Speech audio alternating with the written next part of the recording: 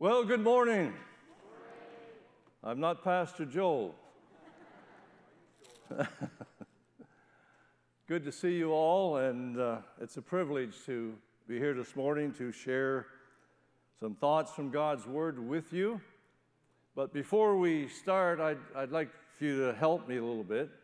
I need all the help I can get, okay? We're going to be sharing with you some thoughts on memories because we're coming to the end of the year very quickly, and we certainly are introspective and we are reflective. But this morning I'd like you to, in a moment, I'd like you to tell me what you remember as a highlight of your year. Okay, it could be that you got saved, so you can, one word only, you can holler out salvation. If God healed you, healing. If you got married, holler out mother-in-law. That's one word because it's hyphenated, right? So whatever it was, maybe it was provision, baptism, you name it. If you had a baby, just call out baby. Now, if you can't recall anything that happened to you that was good this year, you had nothing, absolutely nothing that you can thank God for, I'm going to give you 5 words to holler out, okay? And it's this: hallelujah, my time is coming. Okay, on the count of 3. 1, 2, 3. Wow, that's awesome. I didn't hear one hallelujah. Thank you, Shirley. Might as well have it first as last, right? Well, the last day of the year is a day for memories, for things that were, things that should have been, things that should not have been.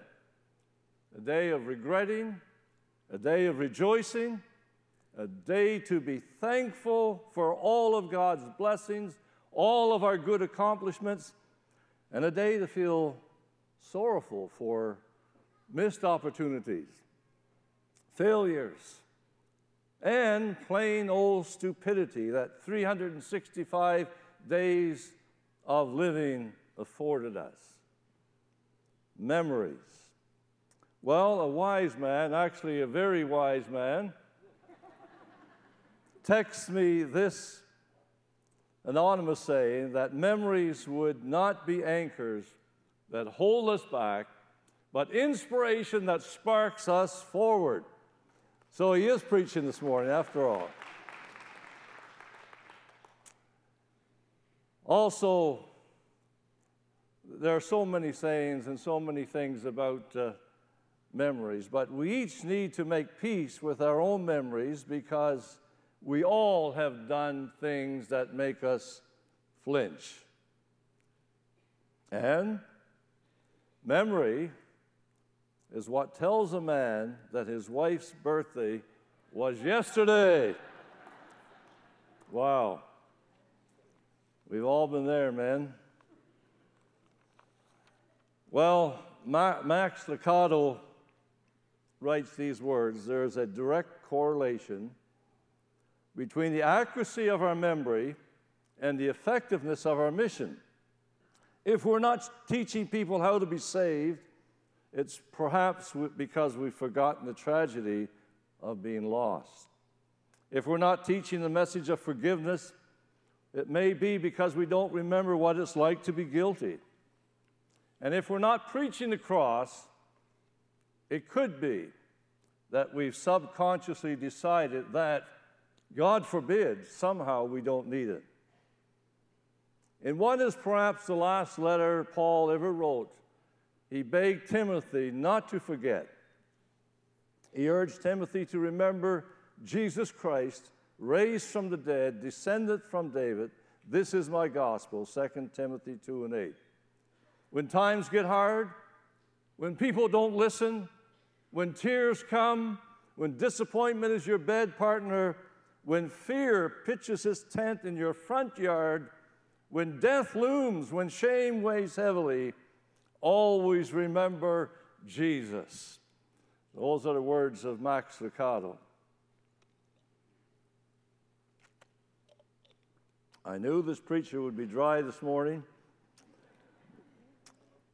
I actually have a couple bottles of water, but I only brought one up here, so it should be good. It should be noted that all of your life's experiences are embedded on the hard drive of your memory.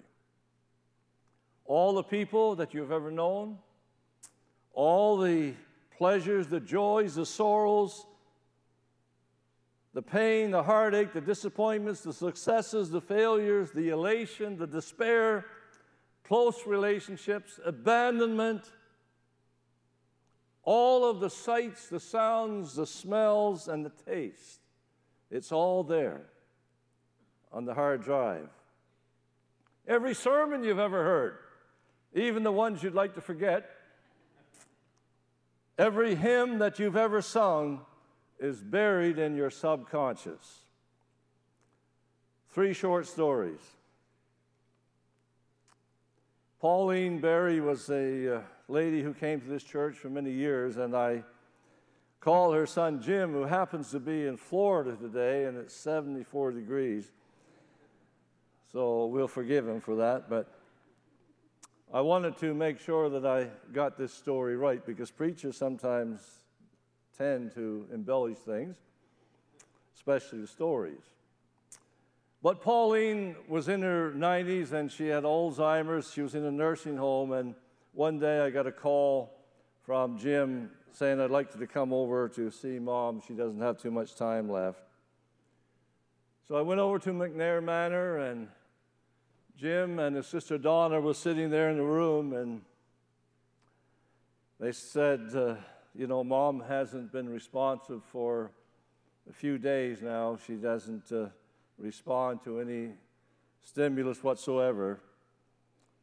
And so as I sat there for a moment, I went over finally and sat on her bed, and I put my mouth down close to her ear, and I started to sing an old hymn.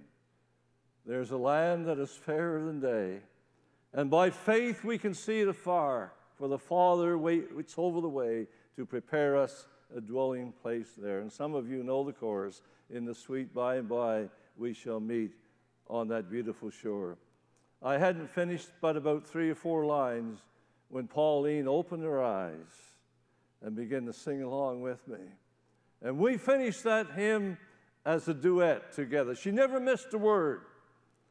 She closed her eyes, never regained consciousness again, and a few hours later, she was with the Lord, which is far better. But you see, folk, everything that you've ever experienced in your life is on the hard drive.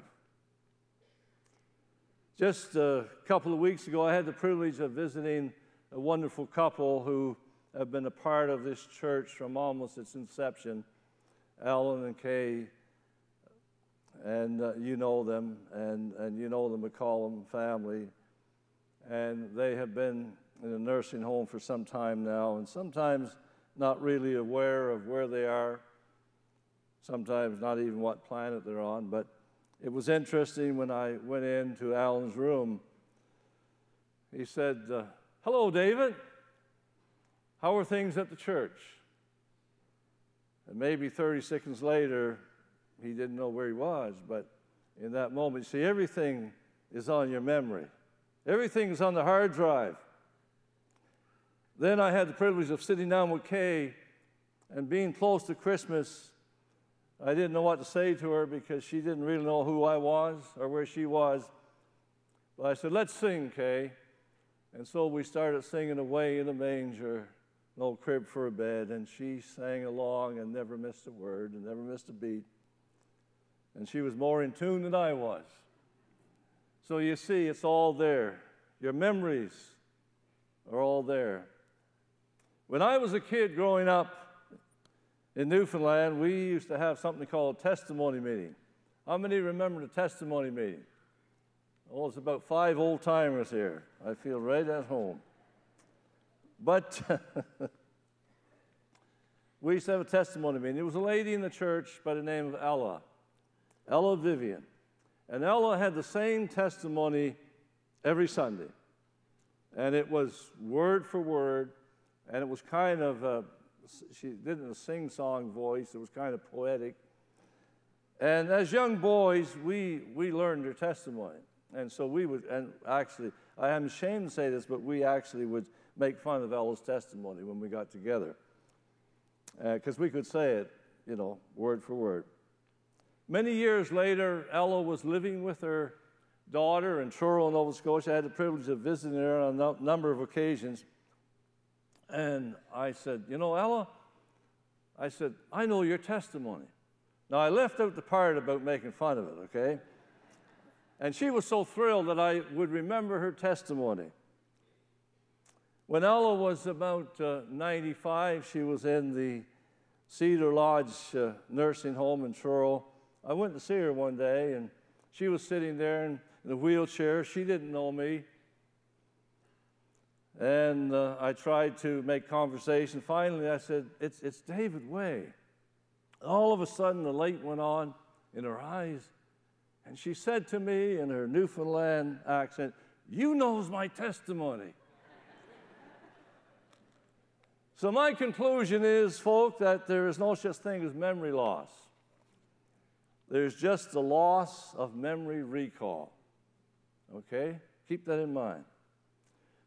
Because memories can evoke many negative emotions.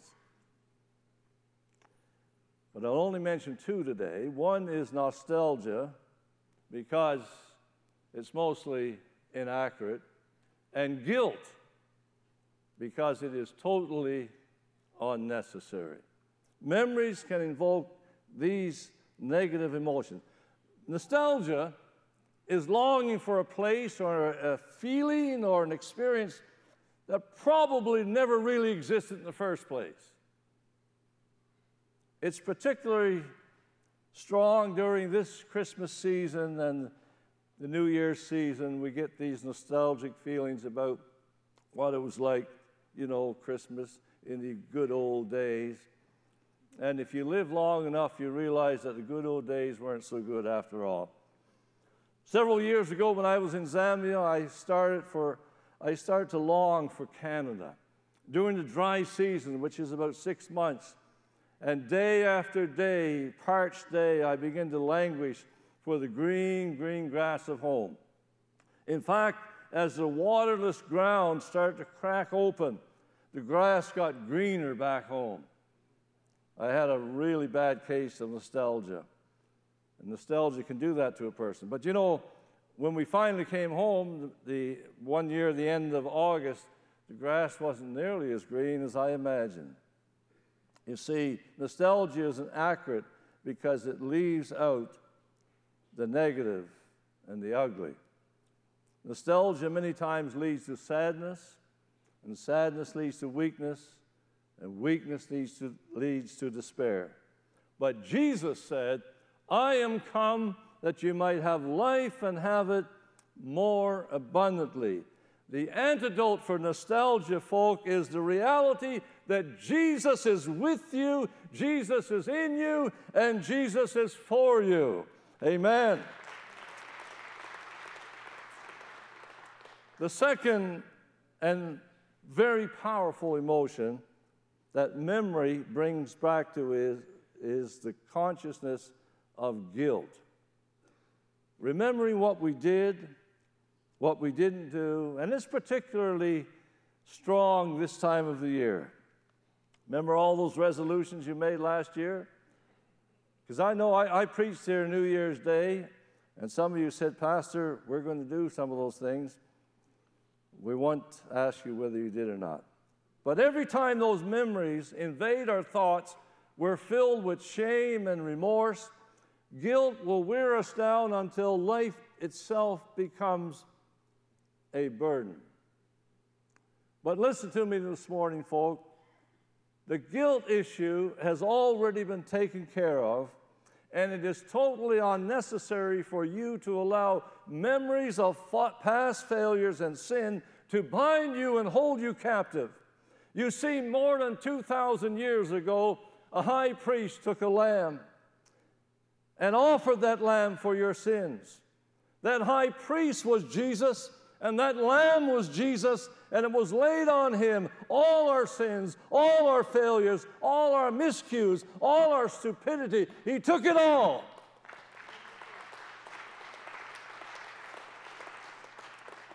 And when the Father turned his back on his only begotten, your guilt and my guilt was forever pardoned, paid in full by the blood of the Lamb. Now here's the deal. Here's the deal, folk. God did not forget your sins. It is impossible for God to have a lapse of memory. He did something that's impossible for humans to do. He willed that he would never, never, never, ever remember your sins. If you would only acknowledge and accept the awesome gift that is offered to you at great cost, but at no charge. Amen? Four times in Scripture, God declares that he will remember our sins no more. Jeremiah 31 and 34, I will remember their sins no more. Isaiah 43 and 25, even I, who blots out your transgressions for my sake and remembers your sins no more. He's not saying he forgets your sins. He says, I'll remember them no more. Hebrews 8 and 9, I will forgive their wickedness and remember their sins no more. Psalm 103 and 12 says, as far as the east is from the west, so far has he removed our transgressions from us. Aren't you glad? Amen. So, if the devil comes to you and says, hey, you're really, really bad. You've really, really messed up. You know what you want to tell the devil? Devil, your software is outdated by 2,000 years. Amen?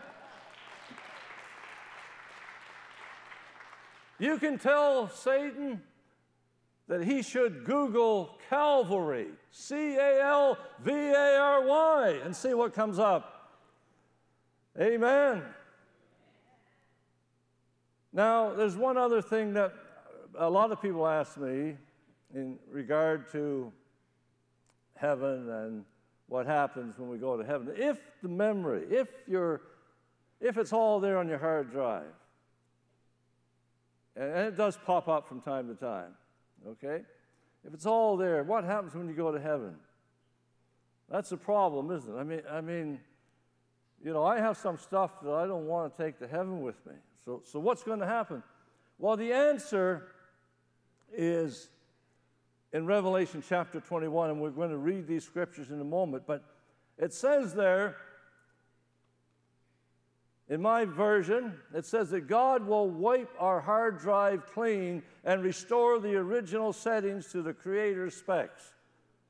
It's right there. Let's read it together. Okay. He says, I saw a new heaven and a new earth coming down, for the first heaven and the first earth had passed away, and there's no longer any sea. I saw the holy city, the new Jerusalem, coming down out of heaven from God, prepared as a bride beautifully dressed for her husband. And I heard a loud voice from the throne saying, now the dwelling of God is with men, and he will live with them, and they will be his people, and God himself will be with them and be their God. Here it is. He will wipe every tear from their eyes. There will be no more death, nor mourning, nor crying, nor pain, for the old order of things are passed away.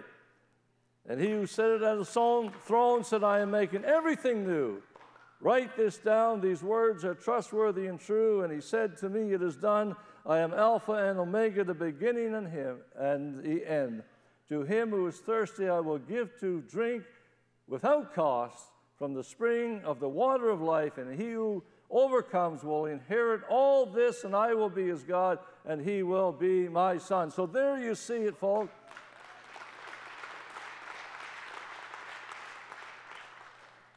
He's going to wipe it all clean. You see, if there's no pain, sickness, or sorrow in heaven, and we know there isn't, then the only regrets, the only tears can come from our memories, right? Because none of this stuff is there. I mean, there's nothing, no sickness, no heartache, no sin in heaven. So only our memories would bring tears. So when God wipes the tears from your eyes, he will be wiping the hard drive clean, and you'll have no memory of all of the times that you messed up. So isn't that good? Isn't it good to know that God is taking care of it all?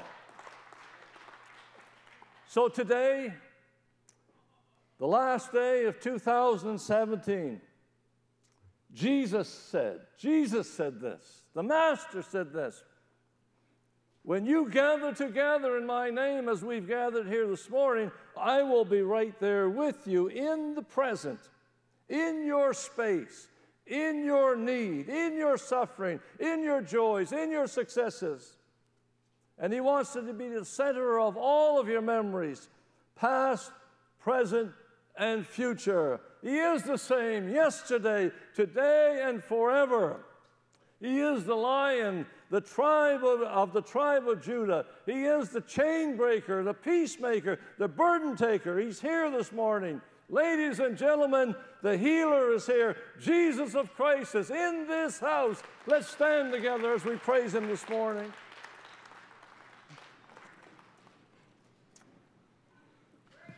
Amen. We want to pray this morning. And some of you, I know, have come here with burdens. Some of you have come here with grief. Some of you have come here with addictions. And I want you to know as well that in this place there's provision for every kind of human need that you can have. We're here by the help of God and by the anointing of the Holy Spirit to help you, to minister to you, whether it's Celebrate Recovery, Grief Share, whether it's Alpha, you name it, and we're here to minister to you. But in this moment this morning, I just want to pray for you that God would just propel you forward into the new year with a sense of optimism, with a sense of peace, knowing that God is with you, knowing that there's no condemnation to those who are in Christ Jesus, knowing that you can make it and you will make it, knowing that the one and the only one who can meet your need and help you is here right in this moment.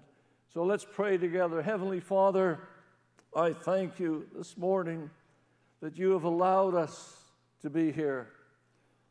God, without you, where would we be? We have no idea. But we certainly wouldn't be here. We certainly wouldn't be filled with hope and optimism and joy and peace. We certainly wouldn't be able to look forward to a new year with all of its challenges and all of its obstacles with a sense of the knowledge that the one who created the heavens and the earth is alongside of us and he will direct our paths. And so, God, we pray that this year coming, 2018, we will make wonderful memories. And we'll be able to look forward in a year from now and say, God has been with us, God has helped us. And you will be with everyone here this morning to bless and to strengthen and to help and to encourage. And we thank you in the name of Jesus, the name that is above every name, the one who has all power in heaven and earth, and the one who lives within us. And all God's people said, Amen.